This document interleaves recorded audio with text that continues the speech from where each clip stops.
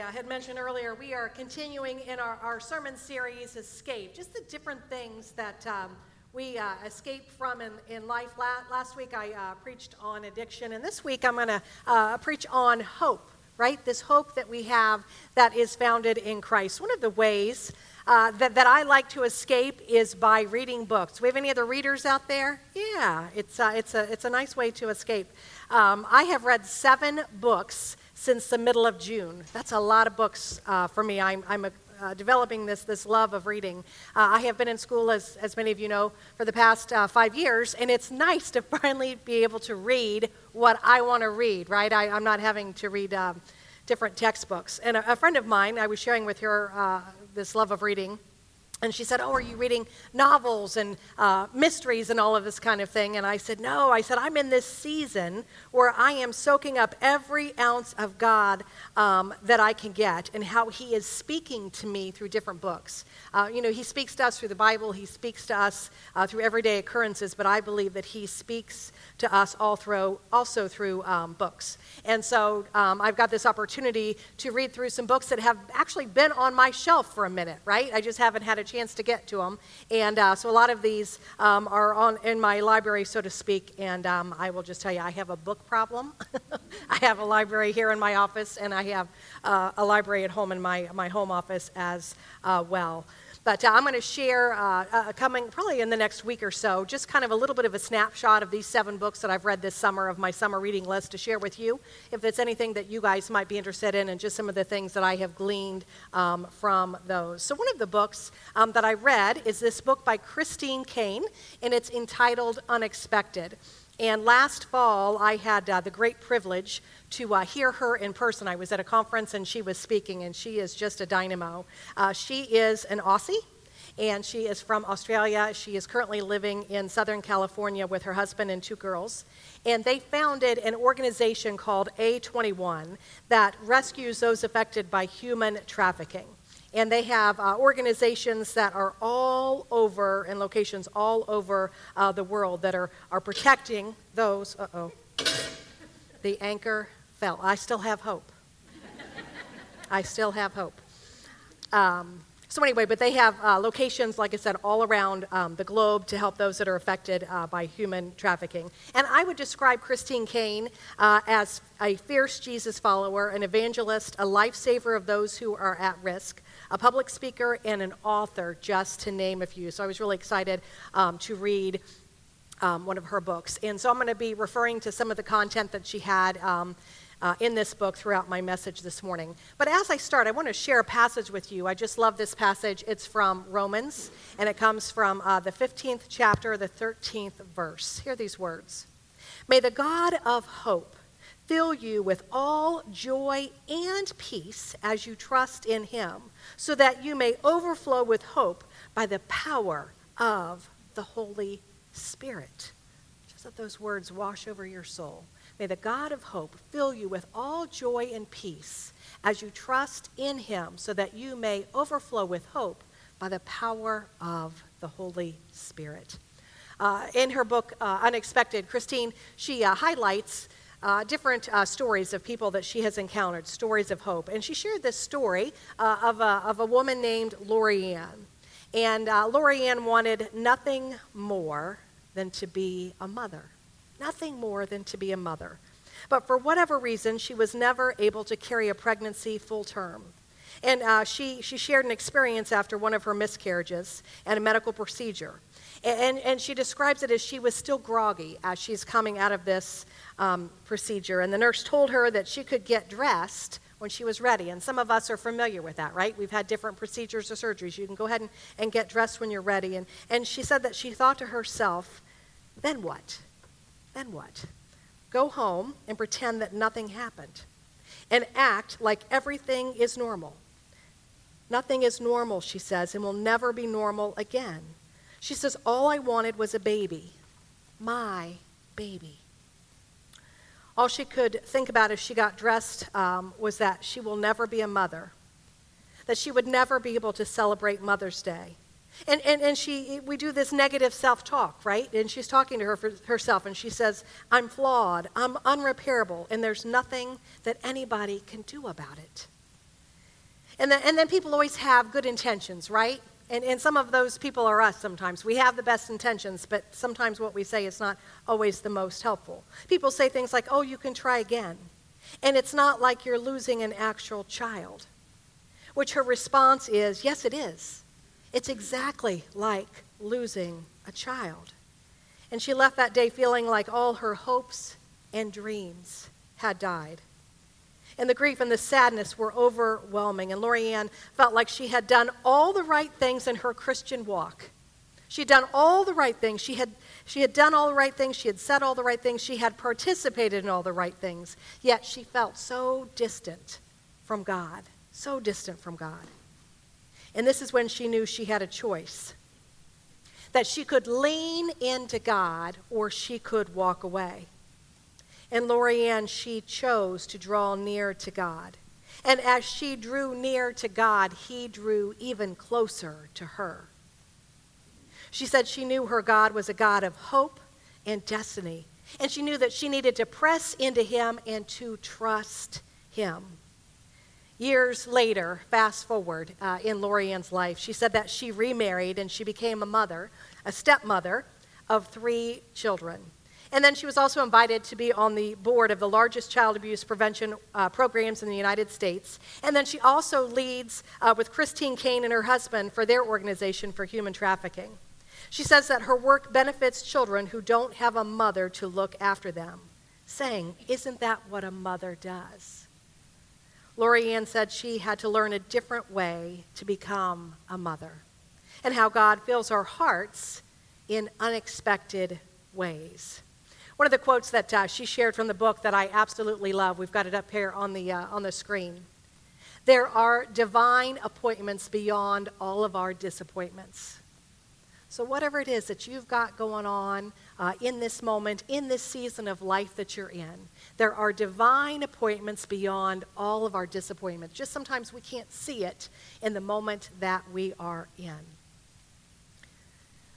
I love this passage from Hebrews 11:1. It says, now faith is confidence in what we hope for, and assurance about what we do not see. I have been wrestling lately with this idea of what it means and looks like to have Jesus in our life.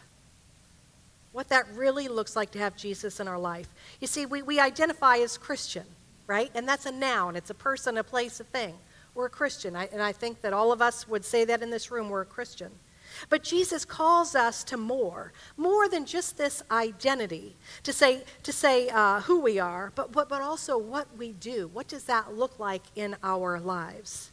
He gives us this commission to follow him, and that word follow, it's a verb, it's an action, and it takes action on our part.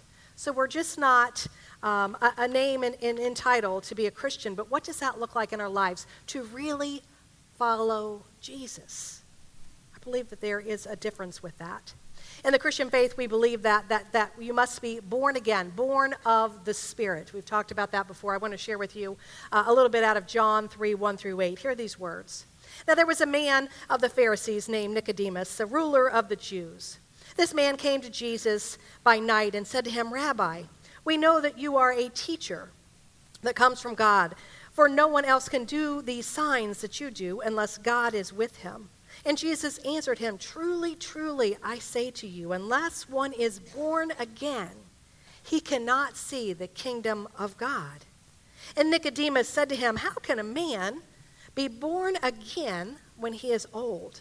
Can he enter a second time into his mother's womb and be born? And Jesus answered, truly, truly, I say to you, unless one is born of water and spirit, he cannot enter the kingdom of God.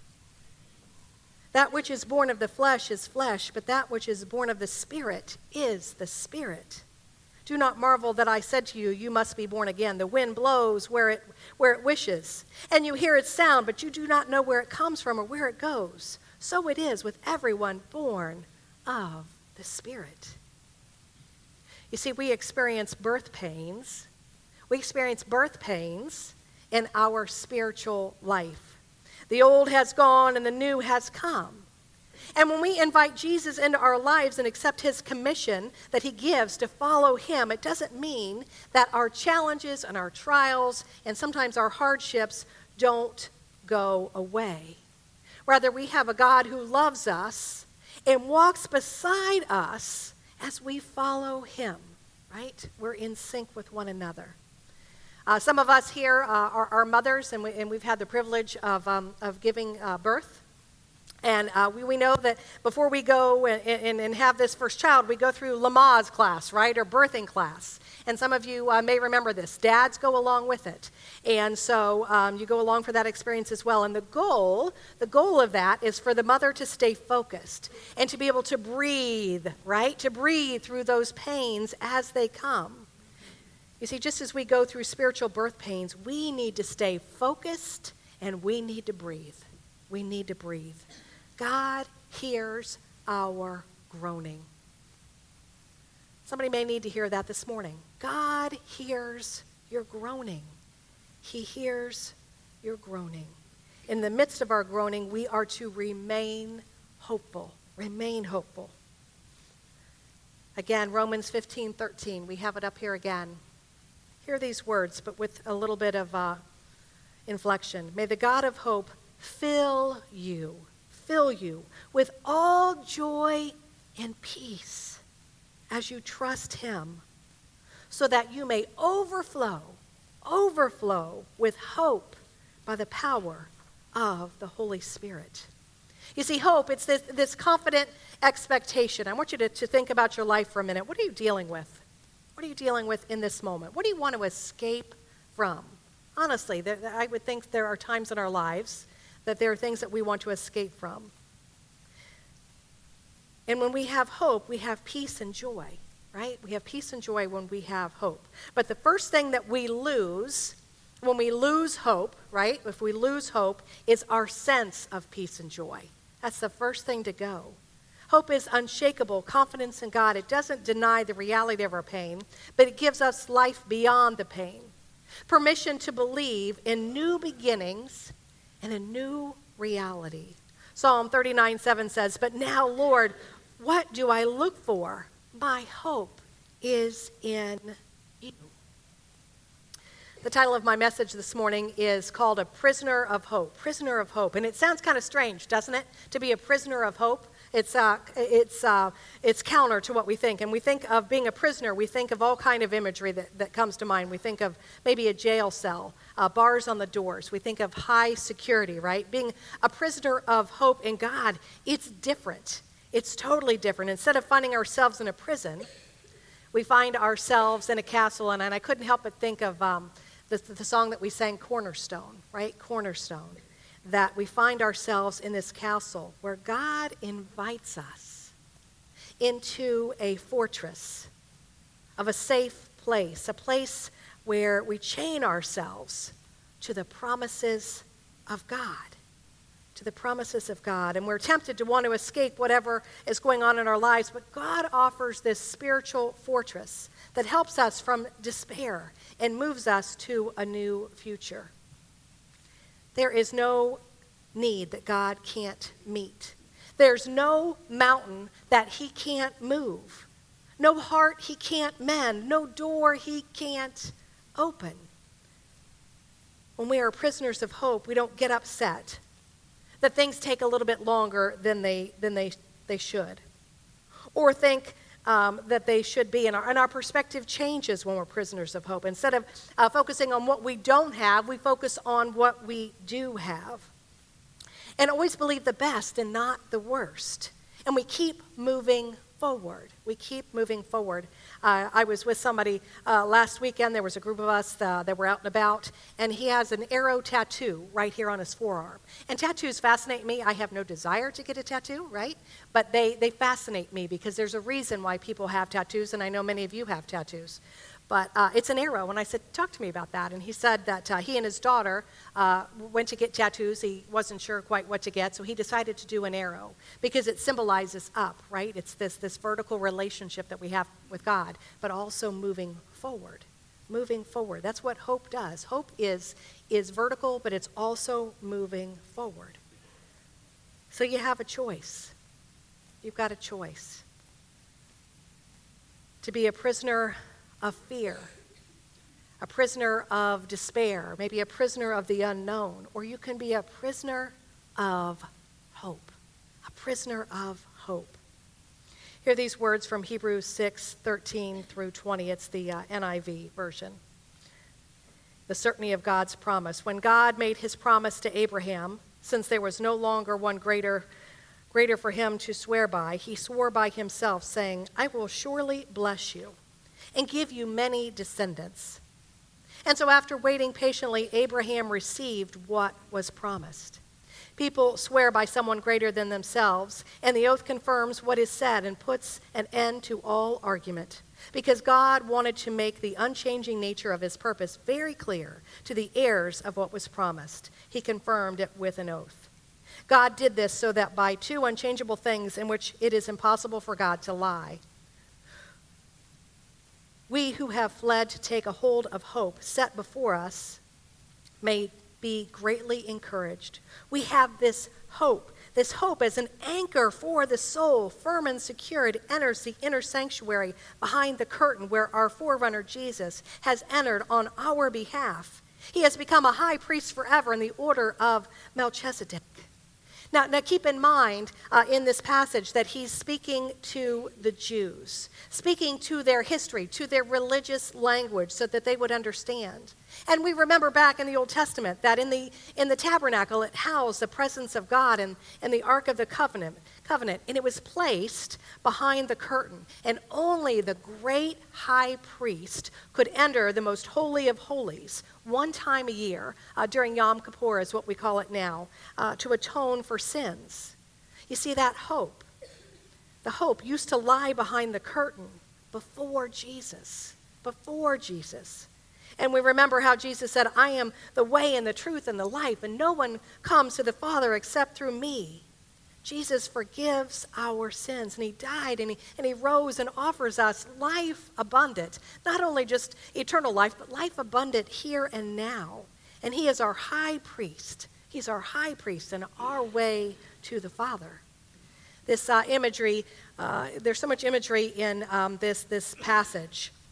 And we know that in early ancient days that fishing was a livelihood. I mean, so many men were fishermen. And again, it was fishermen for their families, but also it's how they made a living. So they spent a lot of time on boats in the water fishing.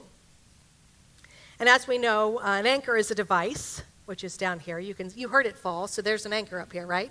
But there is an anchor is a device that anchors a vessel to a body, to the bed of a body of water, to prevent the craft from drifting due to wind and current, right? It keeps that vessel, that boat, anchored. And we know that's how it is in life sometimes. We face winds and a current in our lives, and we have this tendency to want to drift away from God. But we have this hope.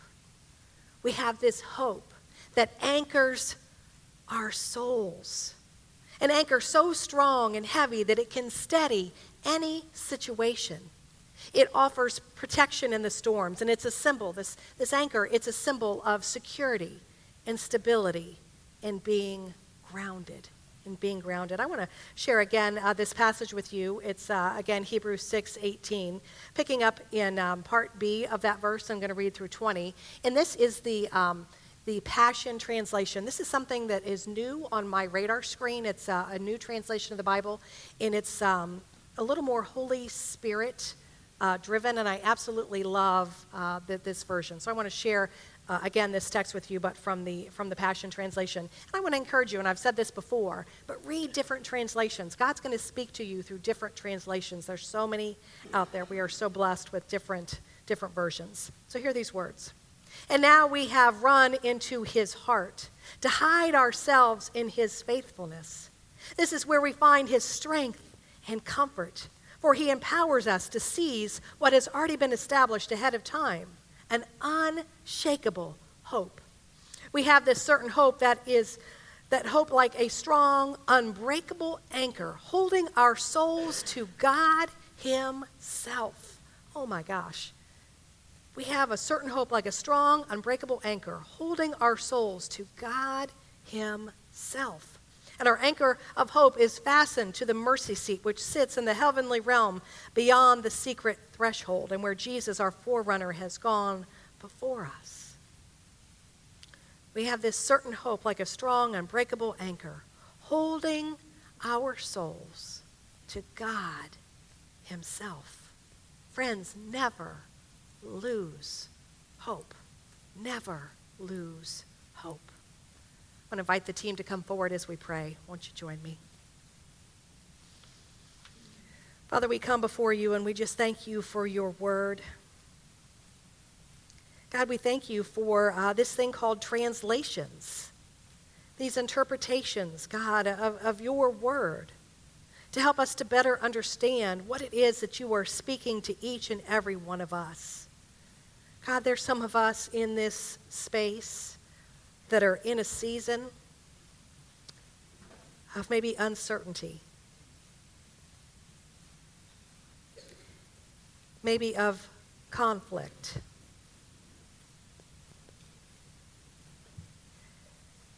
maybe in a season where there's some dynamics happening in their family life. Maybe some changes in job, maybe some health concerns. God, we press into you in this moment. We press into you. And we hold tight to this anchor that we just don't throw out in the middle of the water to nowhere, but an anchor that is planted firmly in you. That this anchor is planted in God, and it's where our hope comes from. So God, I ask that you would just cover us right now, each and every one of us, to fill us